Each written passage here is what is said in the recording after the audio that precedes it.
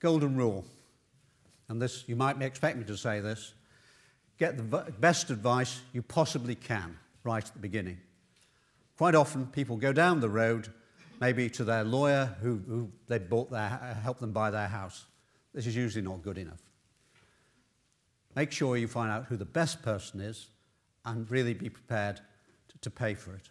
And you won't go wrong. But as I say at the end there, startups often go wrong because they have very poor legal situations. They have brilliant business, brilliant ideas, but you can't put it right after the event. Now, I had some little queries, but so you can look at these on your own. The question is, what is the invention?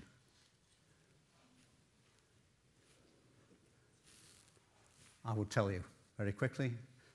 Patents are drafted in very obscure language, and there's more concern to get things accurate, make things accurate, than there is to make them transparent. This is a bicycle tyre, pneumatic bicycle tyre, Mr. Dunlop's patent, 1886 or thereabouts. Next one, system of telegraphy, in which the receiver is set in vibration by the employment of undulatory currents of electricity. What's that? It's a telephone. It's Alexander Graham Bell's patent. See, they all had patents, these people. What about this one? Fastener comprising a pair of flexible stringers interlocking members. Interlocking is something which should give you a hint.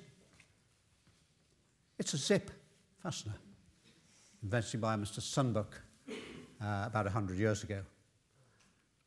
And finally, a bit more modern, you see these every day. What is it?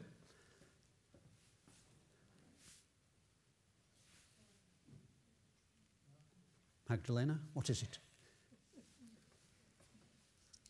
Anybody know? It's a barcode reader. Obvious. Anyway, finish off. If you want to get more advice, here are some of the places you might choose to look. Thank you.